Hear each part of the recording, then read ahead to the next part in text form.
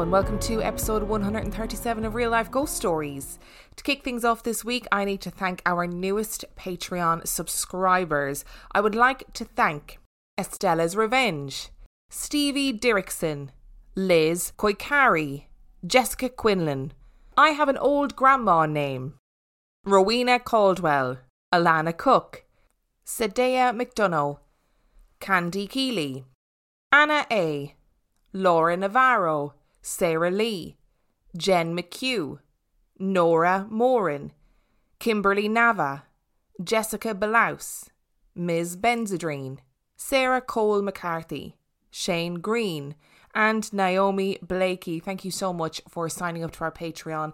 And I know I say this every single week, but I really do appreciate it. It means a massive amount to me. And I know I've also said every week that the Patreon is currently not active, but it is not currently active. I just don't want anybody signing up under false pretenses.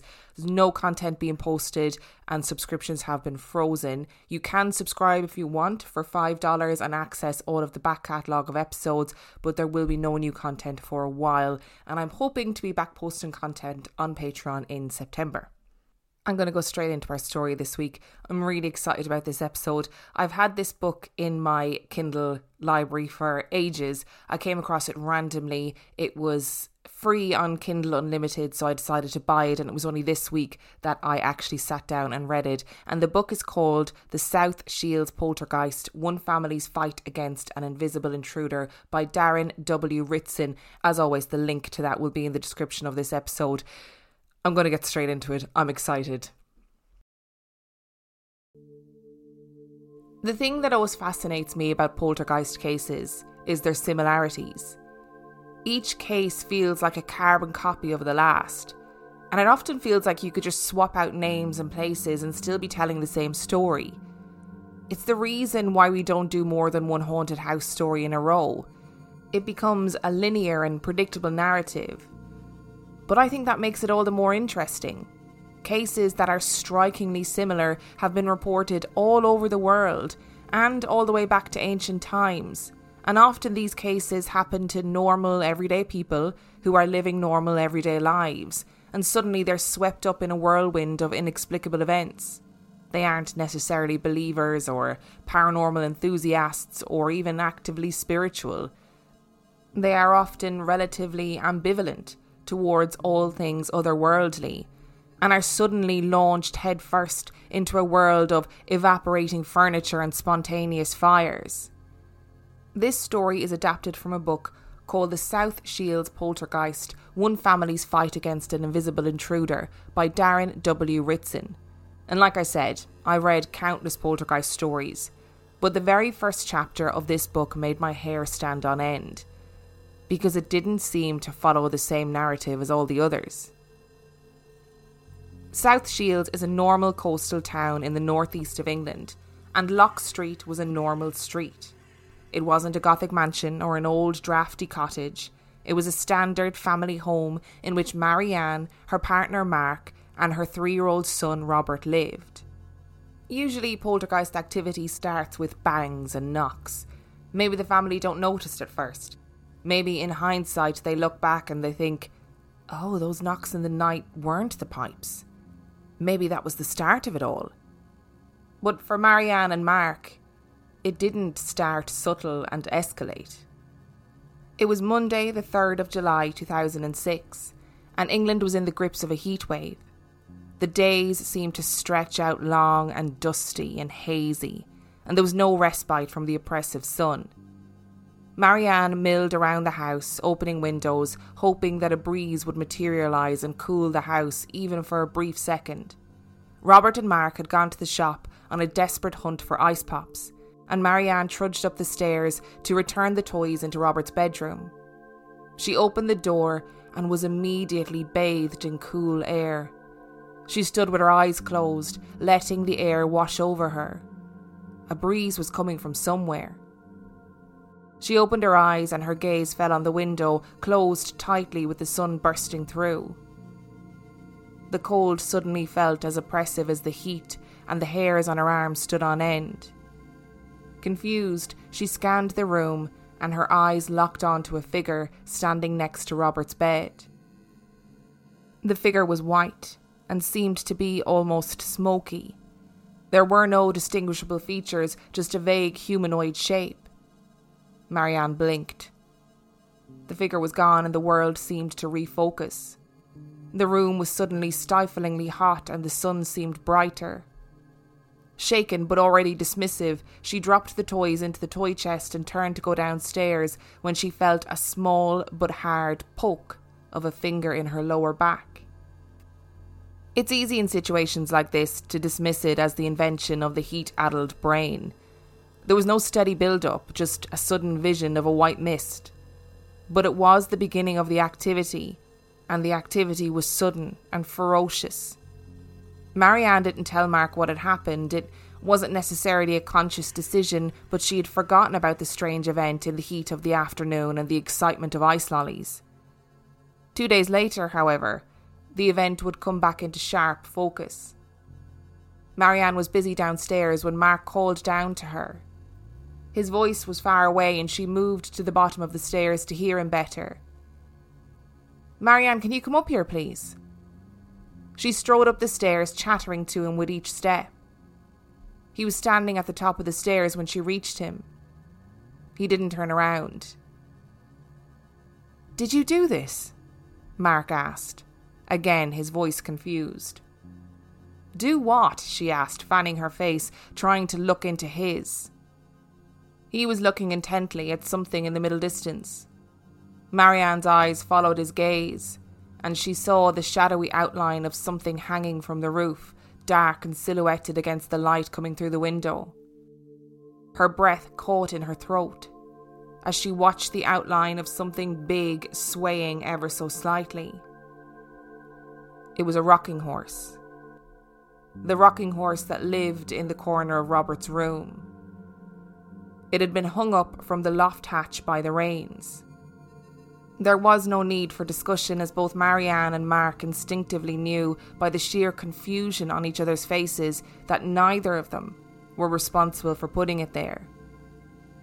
It was such a strange sight that they both just stood and stared, and though neither admitted it at the time, they were both a bit afraid to touch it. Eventually Marianne moved in a sudden burst of bravery and unhooked the rocking horse and carried it back to Robert's room where it belonged and shut the door. They stood in the hallway staring at each other for a moment until Marianne said, "Something weird happened to me the other day." From this point onwards, the activity heightened. Mark was working upstairs and had a ladder positioned in the hallway. Out of nowhere, he was struck hard on the back with the ladder, almost as if it was thrown, and the force was so great that he was left with bruises across his shoulders and considerable pain. It was Sunday the 9th of July when the activity was particularly awful. It was only 6 days since Marianne had seen the figure in the bedroom. At 10 a.m, Marianne went upstairs to see a small chair from Robert's bedroom placed neatly at the top of the stairs in the middle of the landing. Robert and Mark had been downstairs all morning. She returned the chair and went to her bedroom to get whatever it was that she needed, and stopped in her tracks as she made her way back downstairs. Sitting on the landing outside Robert's room was the rocking horse. She breathed deep and put the rocking horse back and went to tell Mark. They went together to check upstairs and found toys scattered all over the landing.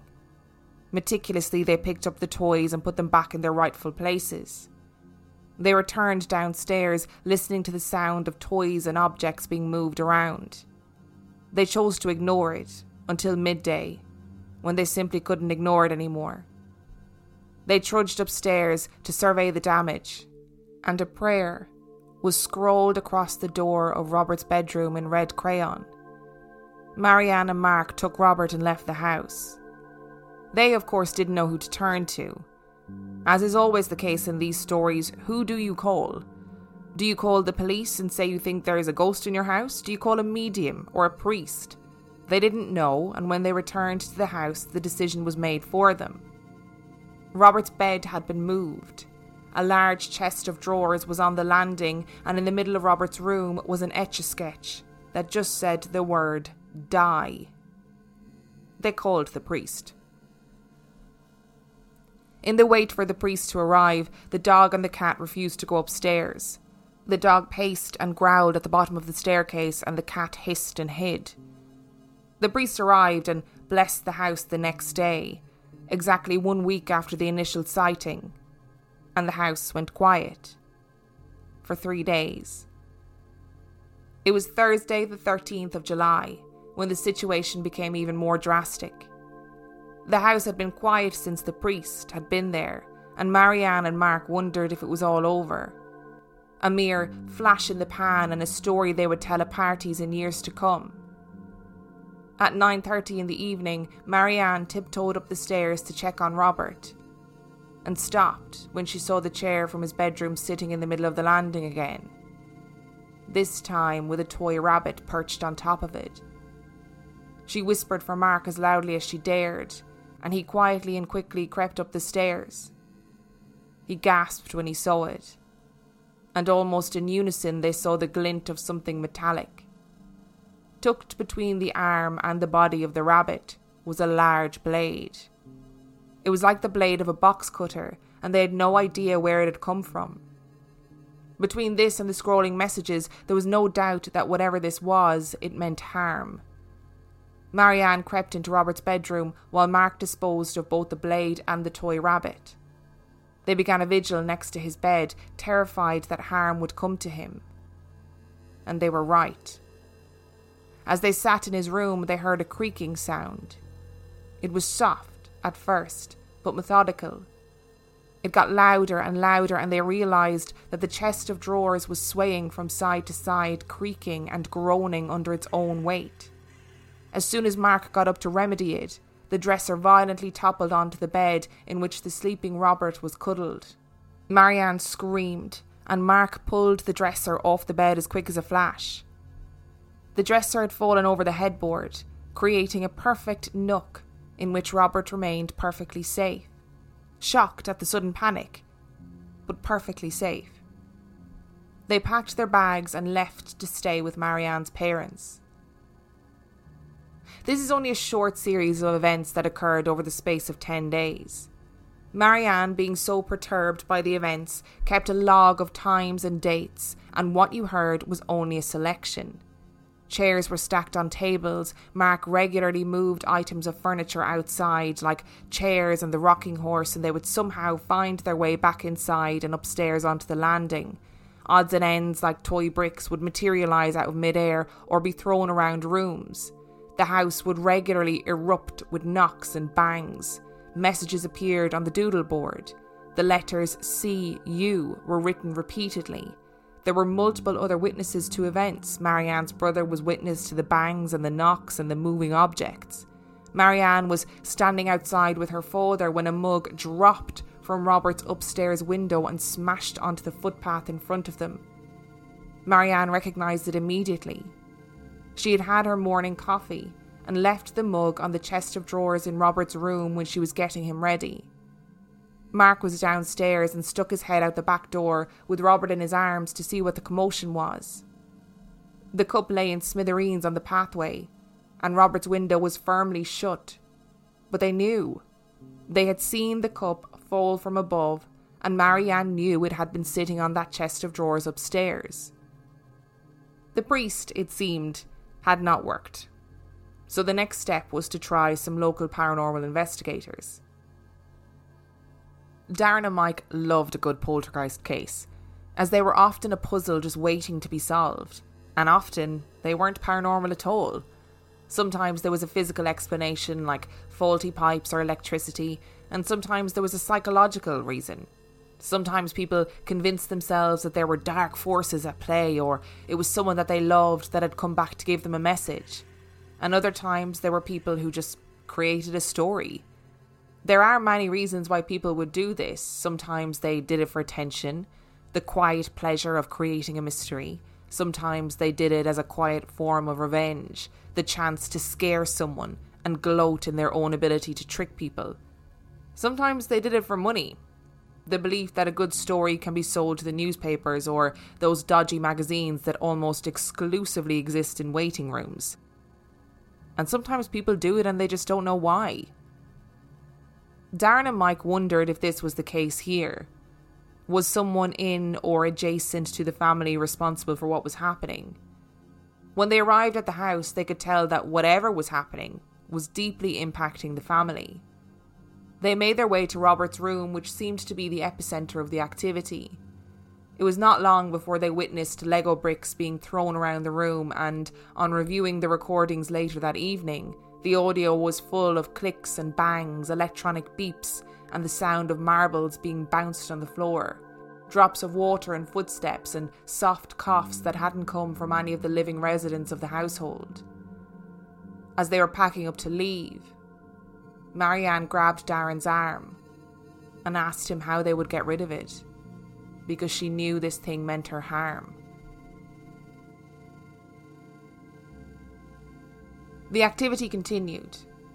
Toys were scattered around, stacked up on the outside windowsills of second-floor windows. Chairs were stacked on tables or wedged on top of cupboards and wardrobes. Items would be moved from one room to another, and both Marianne and Mark were frequently locked into the bathroom. The door would open a crack and then get stuck as though a huge force was pushing it from the other side, and then it would suddenly burst open. And then Robert began to talk about the man. It started with what Mark and Marianne thought were nightmares. He would talk about the man in his bedroom, or the man in his wardrobe. He would say that the man floated over his bed at night time. But there was one day which made them realise that perhaps the nightmare was actually real life. It was early in the afternoon, and Marianne was about to get Robert a snack. He was busy playing on the floor with his toys, and she asked him to sit on the sofa so he could eat comfortably. "I can't, Mummy." She absently asked him why, but was still picking up bits from the floor. His response, however, made her blood go cold. "I can't, Mummy. The man is sitting there. Look." She looked, and sure enough, there was a clear indentation in the sofa as though an adult was sitting there. Her breath quickened, and then the indentation plumped back up as though whoever was sitting there had stood up. On another occasion, Robert tugged on Marianne's sleeve and whispered, "Mummy, the man is in the cupboard." And no sooner had he finished the sentence when the cupboard door flew open. "Look, Mummy, there he is. He's wearing a hat." Robert alternated between seeing a man in a hat, an older lady, and a little boy called Sammy who he regularly played with. No one could quite discern whether Robert was genuinely seeing these things, whether there were 3 entities in the house, or whether there was one, or even whether there was nothing. When they found Robert tied up inside a blanket under a table in the middle of the night, they decided that they needed to actively try and stop this phenomena. Mike, one of the paranormal investigators, was of Native American heritage and offered to do a smudging ritual, which seemed to work. Until Mark's credit card went missing and he found it standing perfectly upright on the middle step of the stairs. And just like a switch had been flicked, the smudging stopped working. Objects moved, disappeared, and reappeared again all over the house. One day Marianne had had enough. She would put her phone down and it would be moved, and she was just so tired of it all. She marched into Robert's room and shouted, "Please stop this. Please just leave us alone." In response, there was a crash from inside the cupboard. She opened it tentatively, and out tumbled the Etch-a-Sketch, with the words, "I am sorry," scrawled on it. Through the medium of etch-a-sketching, they learned to communicate with Sammy, who told them in his scrawling hand that he loved Robert, but was afraid of the dog. And while the paranormal researchers and the family referred to the messages as all being from Sammy, it was very clear that the handwriting was different on each message. Darren and Mike decided the only way to find out for sure what was going on was to send images of the Etch-a-Sketch to 2 separate handwriting experts for analysis. There's always a point in poltergeist stories where questions arise about the validity of the claims and the possibility of a hoax. And this case, I'm afraid, is no different. In the case of the Battersea poltergeist, there were similar paranormal anomalies, including letters and notes allegedly written by the entity. In the Enfield poltergeist case, Janet and her sister admitted to faking a small amount of the phenomena, which then threw the validity of the whole case into question. And in this case, the handwriting expert stated that the notes were all written by the same person, likely an adult male who was actively trying to make their handwriting look childlike. The intricacies of the report of the handwriting expert were incredible and seemed to point the finger at an adult male living in the home. And the attention now turned to Mark. In poltergeist cases, there is almost always a teenage girl involved, with paranormal enthusiasts theorising that it is the emotional energy of these girls that either attracts or creates the poltergeist. But there was no teenage girl in this house, and Robert was not generally a distressed or difficult little boy. Was it possible that some inner turmoil in Mark was causing this phenomena? Or was it possible that he was outright performing these alleged paranormal events? Mark actually admitted that he was the cause of a few of the incidents. But there were many more incidents that were witnessed by others where he simply wasn't in the room or even wasn't in the house. As was the case in the Enfield poltergeist, there is sometimes the desperate need to prove that something strange is happening in the house. And that can result in the decision to fake one or two incidences to try and prove the others. It's flawed logic, but it kind of makes sense. It's easy, therefore, to assume that Mark was responsible for everything that happened.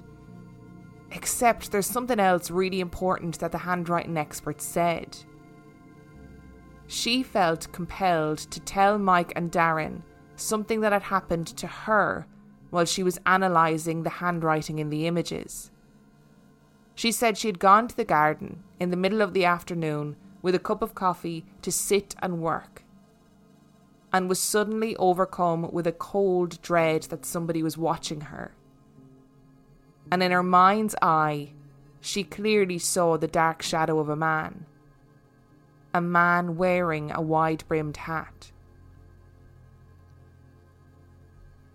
And the devastation continued for the family, and was witnessed often by Mike and Darren and others who were in the household at the time. On entering Robert's room during one investigation, the team found a stuffed rabbit and a stuffed dog on the small plastic table. Resting in between the arm and the body of the rabbit was a large carving knife from the kitchen, and it was positioned on the dog's throat. They looked around and realised that a toy policeman had been hung from a shelf by his neck. Another day, Marianne and Mark took Robert to a taster day at nursery, and when they returned, Robert's bedroom was completely trashed. Mark, Marianne, Darren and Mike sat one day in the kitchen with their mobile phones laid out on the table. They had been receiving obsessive phone calls. The landline repeatedly rang, seemingly from Mark's phone. Nobody was touching Mark's phone, and he had even dismantled the phone and took the battery out to try and stop this from happening. A robotic voice would say hello over and over again. But there was one night in particular that solidified for Mike that there was no hoax in this house. Marianne and Mark had gone to bed, and Mark had fallen asleep almost immediately. Marianne was dozing and felt something soft fall on her face. She assumed it was the duvet, brushed it off and continued to doze. Then she felt another soft thump on her face, and her hands felt a toy dog, and another thump. She sat up, and her side of the bed was littered with cuddly toys. She shook Mark awake. "Mark, wake up, it's throwing things at me." He sat up, and they watched in horror as the duvet seemed to begin to bunch up, as if someone was grabbing the end of it with their fists, and then it was pulled away from them with an almighty tug. Marianne panicked and called Mike, who arrived as soon as he could. And that night, Mike witnessed the furniture and the duvet in their bedroom moving, A plastic table melted and warped in Robert's room as though it was being exposed to extreme heat. Doors flew open and slammed shut, and coins materialised all over the house. But most worryingly, while standing in Robert's bedroom, all three of them had seen a large, dark shadow figure walk down the hallway. Mike described it as being around 2 meters tall and radiating evil. He said that despite the fact this thing had no facial features, he knew that it was staring straight at them as it passed the doorway. There didn't seem to be any respite, and the entity showed no signs of slowing down. It's common for poltergeists to move items around the household. In this case, toys were moved from room to room, toy bricks were thrown out of closed windows into the garden, large items of furniture were regularly moved, and unfortunately the poltergeist realised that it could also move Robert. Previously I mentioned that Robert had been found tightly wrapped up in his blanket under a table. But another time, late into the night, Marianne and Mark realised that Robert was gone and tore the house apart looking for him. They found him, tied up in his blanket, fast asleep, in the back of a closet in the master bedroom. Marianne then began to receive phone calls and messages. The calls were the same automated voice and said, "Die, bitch, I'm going to kill you," or other similar and terrifying messages, and the texts were the same. At this point, Mark was being regularly physically attacked, and deep cuts, scratches and welts appeared all over his chest and back. Once, while Mike was in the house, he was upstairs alone, and he heard maniacal laughter coming from Robert's room. He relayed that it sounded like an adult pretending to laugh like a child. He tried to open the door but couldn't, and when he eventually opened the door, the laughing immediately ceased. Robert was not in the room, but he then began to laugh maniacally downstairs in the living room. Mark and Marianne would hear a growling man's voice whispering indistinctly over the baby monitor, but no one else would be in the house. Large knives were thrown at Marianne, and there was a dawning realisation from both the household and the external investigators that there was no way the family could continue to live under this stress and pressure. Their living arrangement with this invisible terror was not sustainable. Mike Darren and their team decided to conduct another Native American ritual, which again seemed to help for a short time. By now it was September, so over a year had passed since the initial white figure in Robert's bedroom, and the calm in the house that had followed the Native American ritual was broken by the movement of objects, items on the stairs, toys appearing in random places with carving knives, items disappearing and reappearing, and bangs and knocks, and eventually a text message on Marianne's phone which simply said, "I'm back." Further vigils were done but to no avail, and there seemed to be no way to rid the house of the infestation. Until the paranormal investigators consulted a druid, and he simply said, "Tell them to turn off any electrical items at night time." Poltergeists allegedly feed off electricity, and if they turn off their electrical items at night time, the activity would stop. And sure enough, it did stop. This probably wasn't the end that you were expecting, and it's quite an abrupt end. The activity in the household was so wild and so vast, and witnessed by so many people, that there would never be enough time to recount it all here. There is no real resolution as to what was happening in the house. There was no uncovering of a story about the history of the property, or no realisation that someone had played a Ouija board when they were young. The story just is as it is. One day there was no activity in the house, and the next day there was. I never quite know where I stand with poltergeist cases, and this one is no different. But I'd never stop finding them fascinating, especially cases that seem to have multiple witnesses from varying belief systems. Is it possible that human beings can have such powerful emotional energy that they manifest these incidences? Or is it possible that these entities really do exist and have the ability to throw knives and move objects? There is also the very real possibility that one person in the household is knowingly or unknowingly responsible for the incidents, but I can never decide which explanation I believe.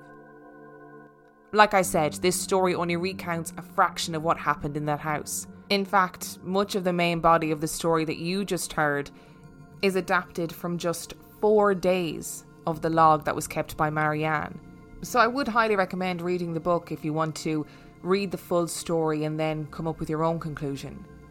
But if the things are real that the people have alleged to have heard and witnessed in this house, then really it doesn't bear thinking about. Thank you so much for listening to this week's episode. Just to remind you that the book is called The South Shields Poltergeist, One Family's Fight Against an Invisible Intruder by Darren W. Ritson. I've said that name so many times in this episode that it feels like I'm almost, affiliated with them or being sponsored by them or something. I'm not. I just found this book. It came up as a suggestion when I bought the book about the Battersea Poltergeist. So it was free on Amazon Kindle Unlimited. So I said I'd get it and then only got around to reading it this week. I found this case completely fascinating. I would love to hear people's thoughts on it. As you guys know from whatever 3 years of listening to me talking about this stuff, I always end up falling on the side of humans doing things without realising they're doing it, or doing things for reasons that we don't quite understand. But this story is so wild, and there seem to be so many witnesses to what happened in that house that there are points in it where I really firmly believed that it was definitely, in my opinion, Mark that was behind all of this. But then there were also points in it when I thought, I don't know that he is. Poltergeist cases, I think, will always fascinate me for that reason, because we never quite know how much of it is a human element and how much of it is something otherworldly. And if it is something otherworldly, how do we cope with the fact that something otherworldly is capable of doing these awful things? So if you've got any thoughts about it, do please let me know on the Facebook group or wherever. If you want to send in your own spooky story, you could do so by sending it to reallifeghoststoriespodcast@gmail.com. You can find out everything you need to know about us on reallifeghoststoriespodcast.com. And on that note, we shall see you next week.